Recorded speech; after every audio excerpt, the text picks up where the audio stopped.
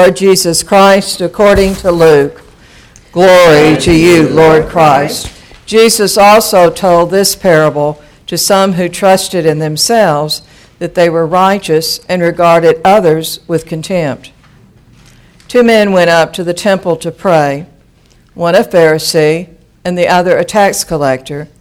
The Pharisee, standing by himself, was praying thus, God, I thank you that I am not like other people, thieves, rogues, adulterers, or even like this tax collector. I fast twice a week. I give 1/10 of all my income. But the tax collector, standing far off, would not even look up to heaven, but was beating his breast and saying, God, be merciful to me, a sinner. I tell you, this man went down to his home justified rather than the other. For all who exalt themselves will be humbled, and all who humble themselves will be exalted. The Gospel of the Lord. Praise to you, Lord Christ.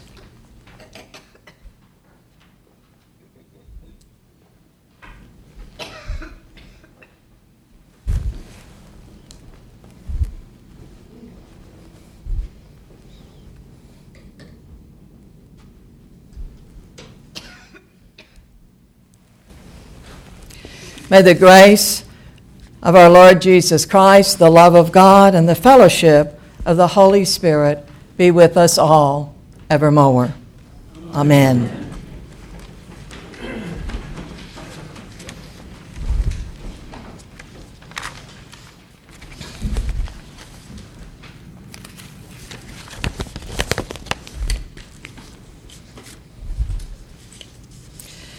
Today, for a little bit, I wonder if you would consider with me the notion of being dependent. You know, there are many connotations to that word. If we're filling out our taxes, having dependents can be a good thing because you get to have less taxes to pay. I found myself trying to find some place in between all that. I thought, well, I am the head of a household now, and Polly is like my child. Does this not work? But I don't think a miniature dachshund will ever get that much money taken up for him, although it may cost us twice as much. So we do think, so there are different ways that we use the word. Being dependent. Someone, if you say, well, they're being dependent, that can have negative connotations, can it? If we're in counseling, or if we are a counselor, the term codependent suggests that we are likely to be reactive to the behavior and needs of others in ways that are mentally, emotionally unhealthy. I found this rather good analysis of what a codependent person is from Psychology Today, and it was written in 2016 by Linda Esposito, a licensed clinical social worker, and she makes these comments. Does your sense of purpose involve making extreme sacrifices to satisfy your partner's needs? It could be a partner, a friend, child, whatever. Is it difficult to say no when that other person makes demands on your time and energy? Do you cover that other person's problems? Maybe they have problems with drugs or school or alcohol or the law, and you cover for them so they don't get known. Codependency. Do you constantly worry about people's opinions of you? Do you feel trapped in your relationships? Do you keep quiet to avoid arguments? Well, codependency, as it became developed in the psychological world, was really not a good thing. Sometimes I wish that they had used a different term, although I have no idea. Maybe it's because there isn't another good way to do it. I like the term interdependent, and I hope that we'll get to talk about that a little bit in this sermon a little bit later on. But I just wanted to define some ways of dependency. And I do that because when we come back to it in a few moments, we will have different feelings about it, about the Word. And how we feel about it may have something to do with how we relate to God. So just stay with me a bit. Joan Chittister,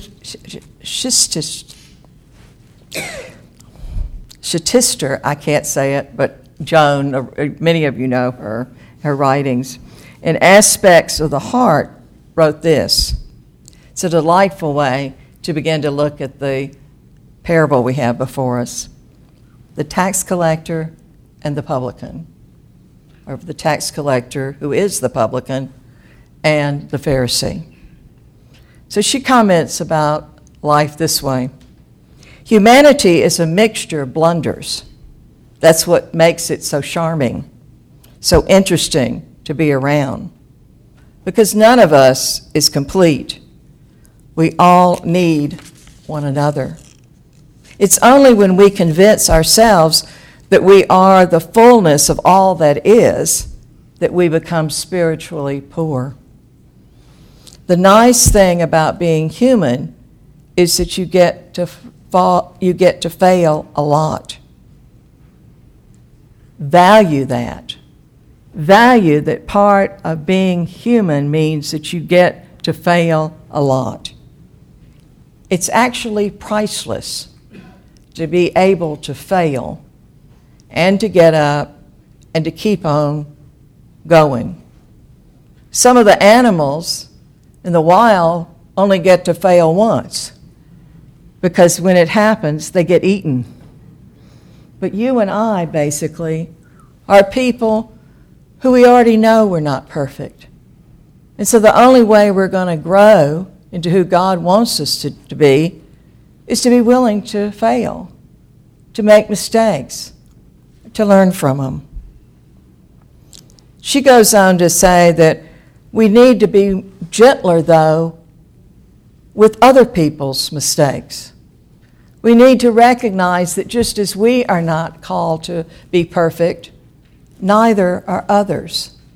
We need to give other people, when they fail, the grace to be forgiven, to get up, to keep going, to try again. Otherwise, what we expect of ourselves, we will expect of everybody else, and that can be tragic for all of us. Never be afraid, she writes, that you don't know or can't find or couldn't do something.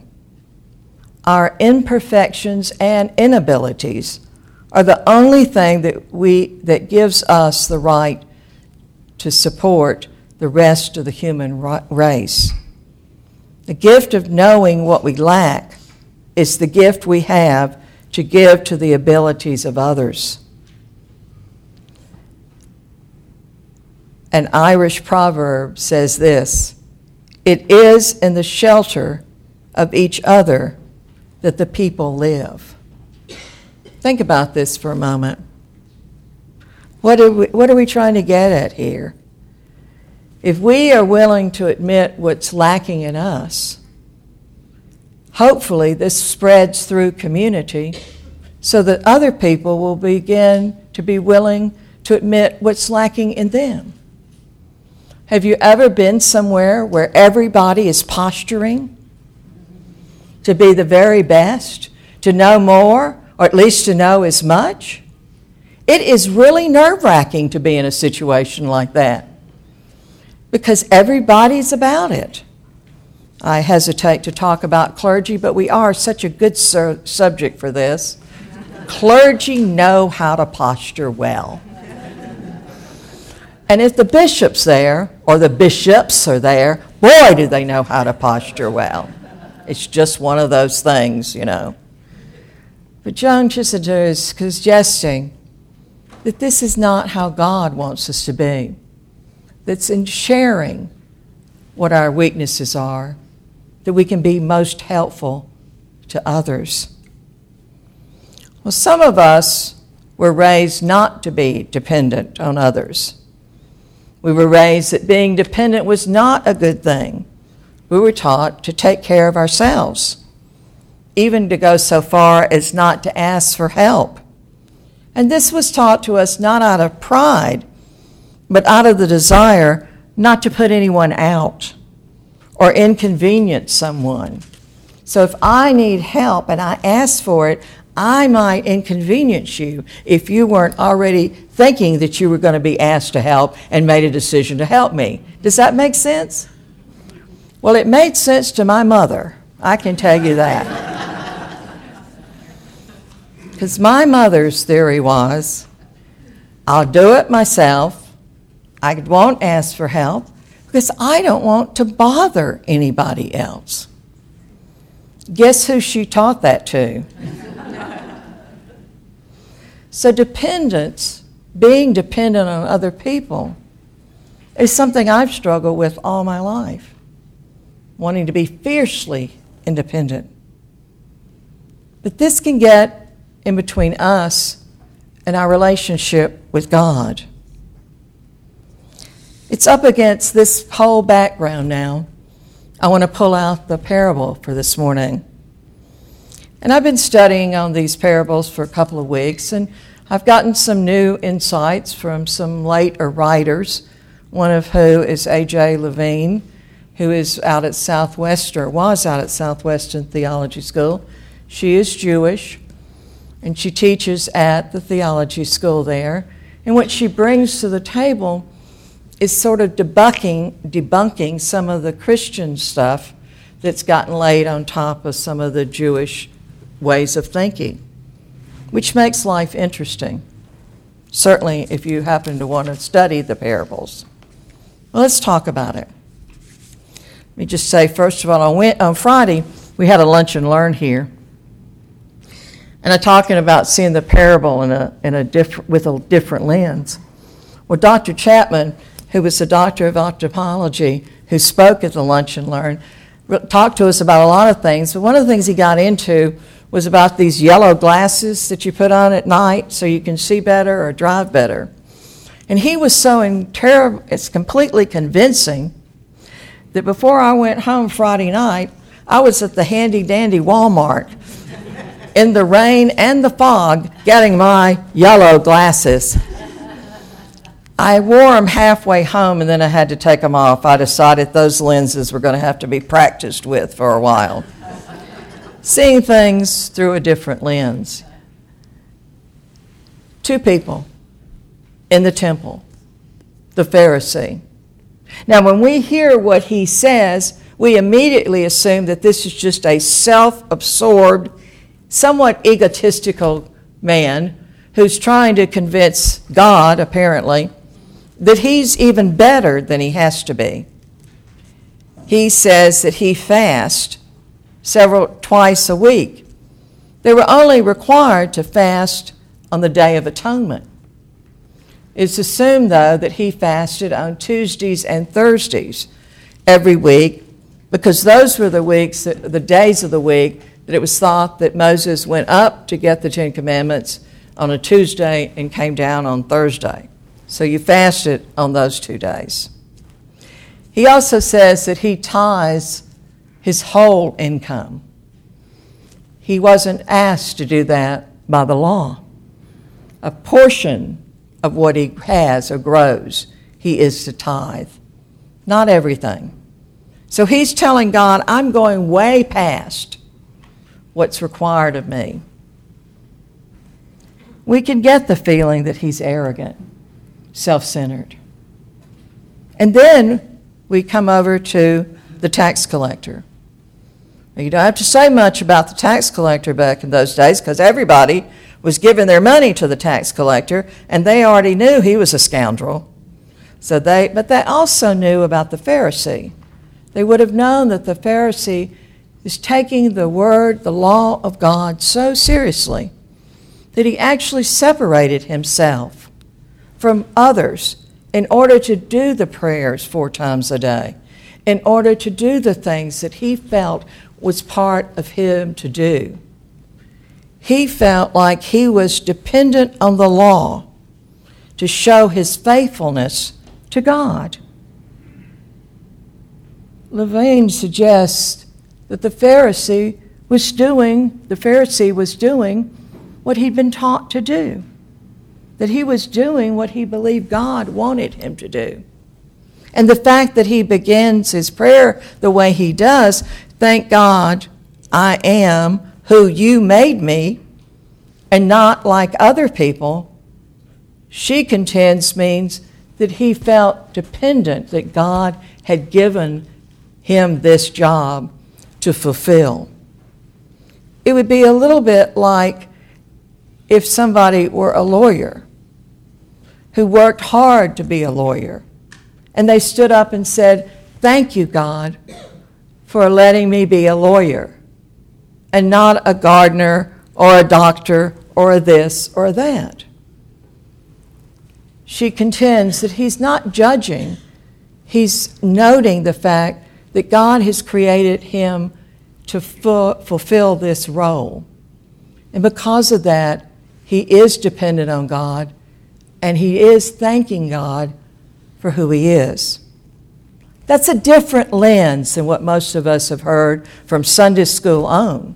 If you were like me, I was always taught that the Pharisee was just a braggadocio. I never got all the background before of where this prayer that he prays comes from, or how it was almost expected that one would pray this way. Then we have the tax collector who just he doesn't come up he stands apart, he puts his head down, he beats his breast, and he says, "Have mercy on me, a sinner." We can see his dependence. It's clear. May I remark that he never promises in this prayer that he's going to quit taking money from other people, making a profit off of his fellow countrymen. He never says that.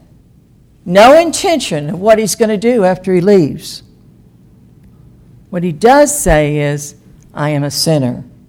Forgive me." Now for this final part, I want to suggest that what is meant by the word at the end of the parable, and I will not try to go into the lengthy thing of explaining the Aramaic and going into the Greek, because I will be lost before you are, and that would not be helpful to either of us. But many scholars, more scholars today, let me say that, are translating one word that instead of going, one of them was forgiven and the other wasn't. Believe that what Jesus was saying was, they both went out justified alongside each other. That both of them were justified. Because the Pharisee did what he knew to do. The tax collector was asking for forgiveness.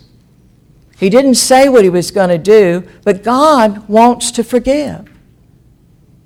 This whole sermon is getting to this point. God wants to forgive us. God wants for us to ask for God's help. God wants us to realize that if we are dependent on God, we are safe. We're safe. We're safe and we're saved. That is what we're getting at. If you're better than I am, if I'm worse than somebody else is, if somebody else is worse than me, somebody else is better than you who are better than me, we're all in this together. We're a group of people. We're not a bunch of individuals. And somehow or other, we miss this sometimes. We can't get away from each other. We just can't. We're in it together. What you guys do affects those guys. And what those guys do affects those guys and these guys. What is it they say? The butterfly that waves its wings somewhere else and the storm that comes over here. My question then becomes this to you. Are you willing to be dependent on God? Are you willing to ask God for help? Are you willing to be able to say in the good times and the bad times, Holy God, have mercy on me, a sinner? It is in that sort of mindset, that attitude, that we begin to see our brothers and sisters as people like us, not as people other than. Let me end with this. I don't know how long it's taken for this to get universally popular, apparently in teaching, but the group exercise. I didn't have a lot of group exercises when I was in school, but that was 58 decades ago, so you know. But I know my grandson, who's in 10th grade, or 9th grade actually, just had one. And I had an administrator who went to Kennesaw State. And almost daily, when she was in the process of being in this group exercise, you had to give her 7 to 12 minutes to get rid of it when she came in, or she was going to make more mistakes than she needed to. You will not believe what this group is. On and on she would go. Somebody wasn't doing their bit. Somebody else was going off on a tangent. Well, my grandson group turned out that nobody in the group was doing anything. And he didn't want to lose his grade, so the story is that he got down and dirty and got the report ready and did the project. But this same Levine says this. He said, the deal, the Pharisee and the tax collector, it's like the group school project. You got the smart one, you got the artist, you got the one in the group who's going to bring the food, get the poster board, make the PowerPoint, provide for the computer projector. And then you got the one who has no ability or no interest in doing anything whatsoever in that group project. They'll show up, they'll talk about it, but don't count on them to get anything done. So the others come together and they get it all done. And they get an A. And she talks about it this way. Some of the people get mad because all of the people got the A. But all of the people got the A anyway. God wants us all to have an A. He loves the Pharisee and he loves the tax collector. He loves the good person and the rotten person. And if we can accept that all people are loved by God, we have gone a long, long way to understanding what it feels like to be a child of God.